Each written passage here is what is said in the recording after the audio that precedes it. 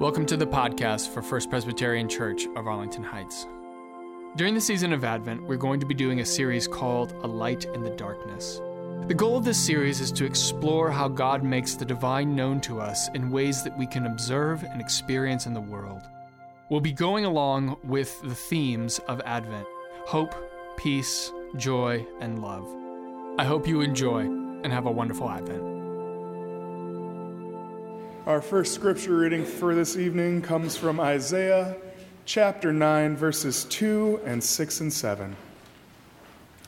The people who walked in darkness have seen a great light. Those who lived in the land of deep darkness, on them light has shined. For a child has been born to us, a son given to us. Authority rests upon his shoulders, and he is named Wonderful Counselor, Mighty God, Everlasting Father, Prince of Peace. His authority shall grow continually, and there shall be endless peace for the throne of David and his kingdom. He will establish and uphold it with justice and with righteousness from this time onward and forevermore. The zeal of the Lord of hosts will do this. Treasure these words and ponder them in your heart. Thanks be to God. The birth of Jesus as told in the Gospel of Luke, 2nd chapter. In those days, a decree went out from Emperor Augustus that all the world should be registered. This was the first registration and was taken while Quirinius was governor of Syria. All went to their own towns to be registered. Joseph also went from the town of Nazareth in Galilee to Judea, to the city of David called Bethlehem, because he was descended from the house and family of David. He went to be registered with Mary, to whom he was engaged, and who was expecting a child. While they were there, the time came for her to deliver her child, and she gave birth to her firstborn son, and wrapped him in bands of cloth, and laid him in a manger, because there was no place for them in the inn. Treasure these words and ponder them in your heart. Thanks be to God. Our third scripture reading continues from where the second one left off.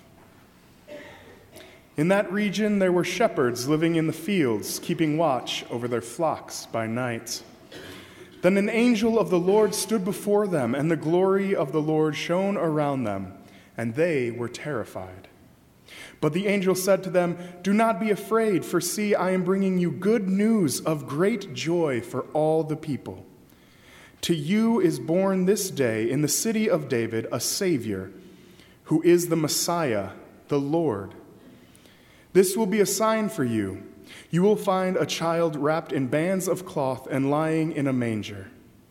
And suddenly there was with the angel a multitude of the heavenly hosts, praising God and saying, "Glory to God in the highest heaven, and on earth peace among those whom he favors." When the angels had left them and gone into heaven, the shepherds said to one another, "Let us go now to Bethlehem and see this thing that has taken place, which the Lord has made known to us." So they went with haste and found Mary and Joseph and the child lying in the manger. When they saw this, they made known what had been told them about this child. And all who heard it were amazed at what the shepherds told them. But Mary treasured all these words and pondered them in her heart. The shepherds returned, glorifying God and praising God for all they had heard and seen, as it had been told to them. Treasure these words and ponder them in your heart. Thanks be to God. Hear these words from the Gospel of Matthew. In the time of King Herod, after Jesus was born in Bethlehem of Judea, wise men from the east came to Jerusalem asking, "Where is this child who has been born King of the Jews? For we observed his star at its rising and have come to pay him homage." When King Herod heard this, he was frightened, and all Jerusalem with him. Then Herod secretly called for the wise men and learned from them the exact time when the star had appeared. Then he sent them to Bethlehem, saying, "Go and search diligently for the child, and when you have found him, bring me word, so that I may also go and pay him homage." When they had heard the king, they set out, and there, ahead of them, went the star that they had seen at its rising, until it stopped over the place where the child was. When they saw that the star had stopped, they were overwhelmed with joy. On entering the house, they saw the child with Mary, his mother, and they knelt down and paid him homage. And then, opening their treasure chests, they offered him gifts of gold, frankincense, and myrrh. Treasure these words and ponder them in your heart. Thanks be to God. Our fifth scripture reading comes from the Gospel of John, chapter 1, verses 1 through 5. In the beginning was the Word, and the Word was with God, and the Word was God. He was in the beginning with God. All things came into being through him, and without him not one thing came into being. What has come into being in him was life, and the life was the light of all people. The light shines in the darkness, and the darkness did not overcome it. Treasure these words and ponder them in your heart. Thanks be to God. Well, I want to say Merry Christmas one more time. Merry Christmas. I don't know about you, but we have been preparing for Christmas in my household for about 2 months now. And I don't mean that in the sense that we've been buying gifts all that time. I'm not nearly that organized to get that far ahead. I started purchasing most of my gifts last week online, and they haven't entirely arrived yet. So I'm banking on that Amazon Prime free shipping. Do they deliver on Christmas Day? No? Don't tell my wife then, please. I need to blame somebody for me being lazy. So what I do know is that one of the big reasons why we are in this place where we are so excited, why we started 2 months early, is because my boys are 5 and 8. So this is prime ages for Christmas for them. They just figured out what Christmas is all about. It's about presents, right? Jesus doesn't really even factor into it, and I'm a pastor, and they're my kids. I'm just telling you the truth, right? They are these little balls of excitement, and they just cannot wait for tomorrow morning. I honestly think we're going to have to give them a horse tranquilizer tonight to get them to sleep, because they are just off the wall, buzzed with excitement. But I understand why they're excited. You know, I don't think my parents were very good with me when I was excited for this as a kid. But I read an article that talked about the difference in how adults and children experience time. Have you ever heard of this? So you probably know this from your own experience, right? So when you're a kid, shorter amounts of time feel longer, right? And when you're an adult, longer amounts of time begin to feel increasingly shorter as you get older, right? So what was interesting is they said that if you are 5 years old, which my youngest son is right now, that the distance between Thanksgiving and Christmas Day, which this year is 33 days, feels the same to him as a year feels to me as a 39-year-old adult. So you can understand, like, it feels like a full year that they've waited to get to this point. So that's why they're so excited for it. But another reason why they're excited is because to them, they really see the magic and the miracle of Christmas. For them, it really is a wonderful time. And one of the reasons why they feel this way is because they're not jaded to the world yet, like a lot of adults are. They look at the world and they see it full of potential and positivity and, goodness. Things can happen that can be great in the world from their point of view. And I think the reason why they feel this way is because we've worked really hard, my wife and I, to shield them from some of the harshness of the world. We often say to each other, they have the rest of their lives to figure out how horrible the world can be. And the truth is that for my son Elijah, who's 8, he doesn't have long before he's going to see that reality in plain view. And my hope for him is that when the world does rear its ugly head, which it will, that he will come to see the celebration of Christmas in a completely different light. I hope that he might come to see Christmas for what it truly is, that it's not about presents, that it's about how our world can be full of darkness and how God will not allow that darkness to thrive. We've been doing a sermon series for the last couple of weeks here at First Pres. It's called A Light in the Darkness. And this sermon series has been talking about all the ways that we experience God's light in the world and the way that God can usher away the darkness in our lives. And I don't think I need to tell you all, you know that the world can be a very dark place. You all understand that our relationships can be plagued by brokenness, and that brokenness, it can come in the form of pain, poverty, suffering, racism, discrimination, bigotry, violence, addiction, abuse, and worst of all, apathy. And when these things come at us, which they do all the time, it can feel hard for us to believe that the hope, peace, joy, and love that Jesus is supposed to usher in the world is going to happen. It can feel like a distant reality. Do you know what I'm saying? Do you know what I'm talking about? But you know, that's why I actually love Christmas Eve. I love coming to this sanctuary every year at this time because it's a reminder to me that as much as darkness has the ability to rule our lives, that the God that we believe in will never allow that darkness to conquer our world. And so by coming into this place, I hope that you feel a little reprieve from that darkness, even if it's only for a moment. Because tonight, what it's really all about is how evil does not have the last word. Tonight is about how God will have the last word. One of the ways that we see this in the scriptures is actually what I read to you this evening from the Gospel of John. I think that's a really beautiful exposition on this. And can we just read it one more time? Just a short excerpt, because I think it's really beautiful. So it says, "In the beginning was the Word, and the Word was with God, and the Word was God." By the way, just in case you're wondering, what is the Word? The Word is Jesus, right? So what has come into being in him was life.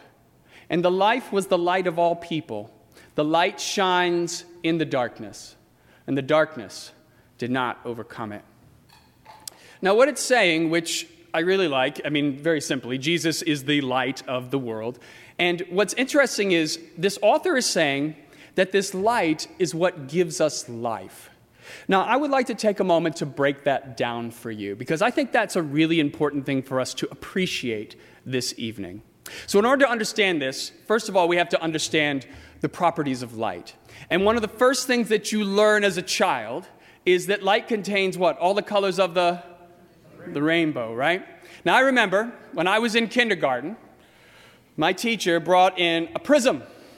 And this prism was shining a rainbow up on the wall, and I was so proud that I was the first kid in my class to see that rainbow on the wall. Nobody else could see it. I was so proud about this that I am telling you this anecdote as a grown man 33 years later. Because you got to hold on to those positive things that happen in your life. Now, when I got a little bit older and I got into high school, I was in this physics class. And what I learned there is that one of the reasons why we can see color at all is because of the way that color interacts with the surfaces around us. And so color is really the result of light, as is life itself. Light has this very unique property of being both a particle and a wave at the same time. Now, you don't have to understand what that means to understand this, which is that because it has both of those properties, it has the ability to bring life into the world. Light is the reason why we are here. It produces, it sustains, it nourishes life, not only on this planet, but all over the universe. And so when we talk about Jesus being the light of the world, both of these factors are at play. So Jesus is both the source of our lives and the means by which we come to see God working in the world around us. I want to break that down because just saying that, I think, isn't quite enough. So to say that Jesus is the source of our life, what do I mean by that? What I mean is that it is through Jesus that we come to know the God who is the creator of our universe. It's through Jesus that we come to know the qualities and characteristics of God. And through Advent, some of these qualities and characteristics that we talk about are hope, peace, love, and joy. Now, what's interesting is that I explained in the series that every time you have an experience of hope, peace, love, or joy, you get these little pinpricks of light in your life. You get these experiences of God. But what's beautiful about Jesus is that he has all these things in one package. He's the person who we look at, and as Christians, we believe that he is the person who has God's light most concentrated inside of him. It's kind of like how all the colors of the rainbow are concentrated in a single ray of light. Jesus has all of these things in his being. So I want to tell you how these things work. So I really believe that Jesus is our hope because, honestly, when everyone else has abandoned you in your life, what I have found to be true is that Jesus is there for you in your heart.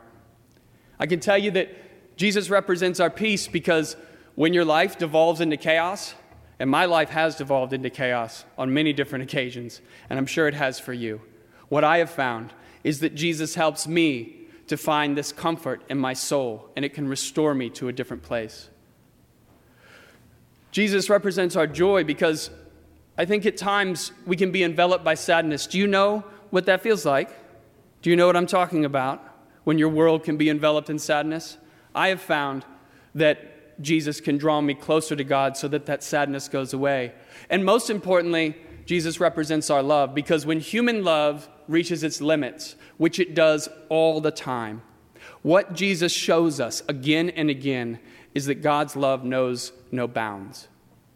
Now, it's Jesus' light that lets us know all of these things, and it nourishes our soul in a way that nothing else can. And that's why we are here tonight. We are here this evening to remember that.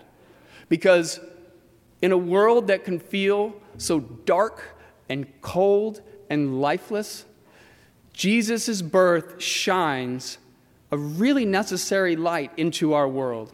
Jesus represents this point in history where God's hope, peace, joy, and love, where it came to life in this little baby boy who was born in obscurity, but who would grow up to change the world forever. What I believe about Jesus' birth, and you may not believe this, but this is what I believe. I believe that it gives us a deep sense that God is actually with us. I didn't believe that for a long time, but I believe that after I started studying the Gospels. I started to believe that God wasn't going to abandon us any longer. It gave me a deep sense that God was walking alongside us and that no matter how much darkness we might face in our lives, that God would try to see us through to the other side. And so the reason why we are here tonight is because we need to remember the best that we can to keep Jesus at the forefront of our lives. I think if we can do that, then we can be reminded that God sent us Jesus to keep us going when truly nothing else can. So, I know you all are used to me preaching for a really long time, but I figured this year I'd go short. And so I want to end with a benediction of sorts to my sermon, which is to say that tomorrow, you guys are going to be together with your family and your friends, are you not? Are you going to be with the people who you love? I hope that in that time that you'll take a moment to just bask in the light of Jesus as much as you can. I say this because I really hope that you can experience the life-giving nurture of the hope, peace, joy, and love that Jesus offers our lives. And most importantly, this is what I want you to hear, that no matter what darkness you might face beyond the doors of this sanctuary, I hope that you can carry the light of Jesus with you in your heart so that the words of God might become true, that we might know that God does have the last word, and that ultimately Jesus, our Savior, is born today. Merry Christmas to you, and amen. Thanks for listening. And if you want to learn more about First Presbyterian Church of Arlington Heights, please visit www.firstpresah.org. For more information on service times, directions, and to learn more about the First Pres family of faith.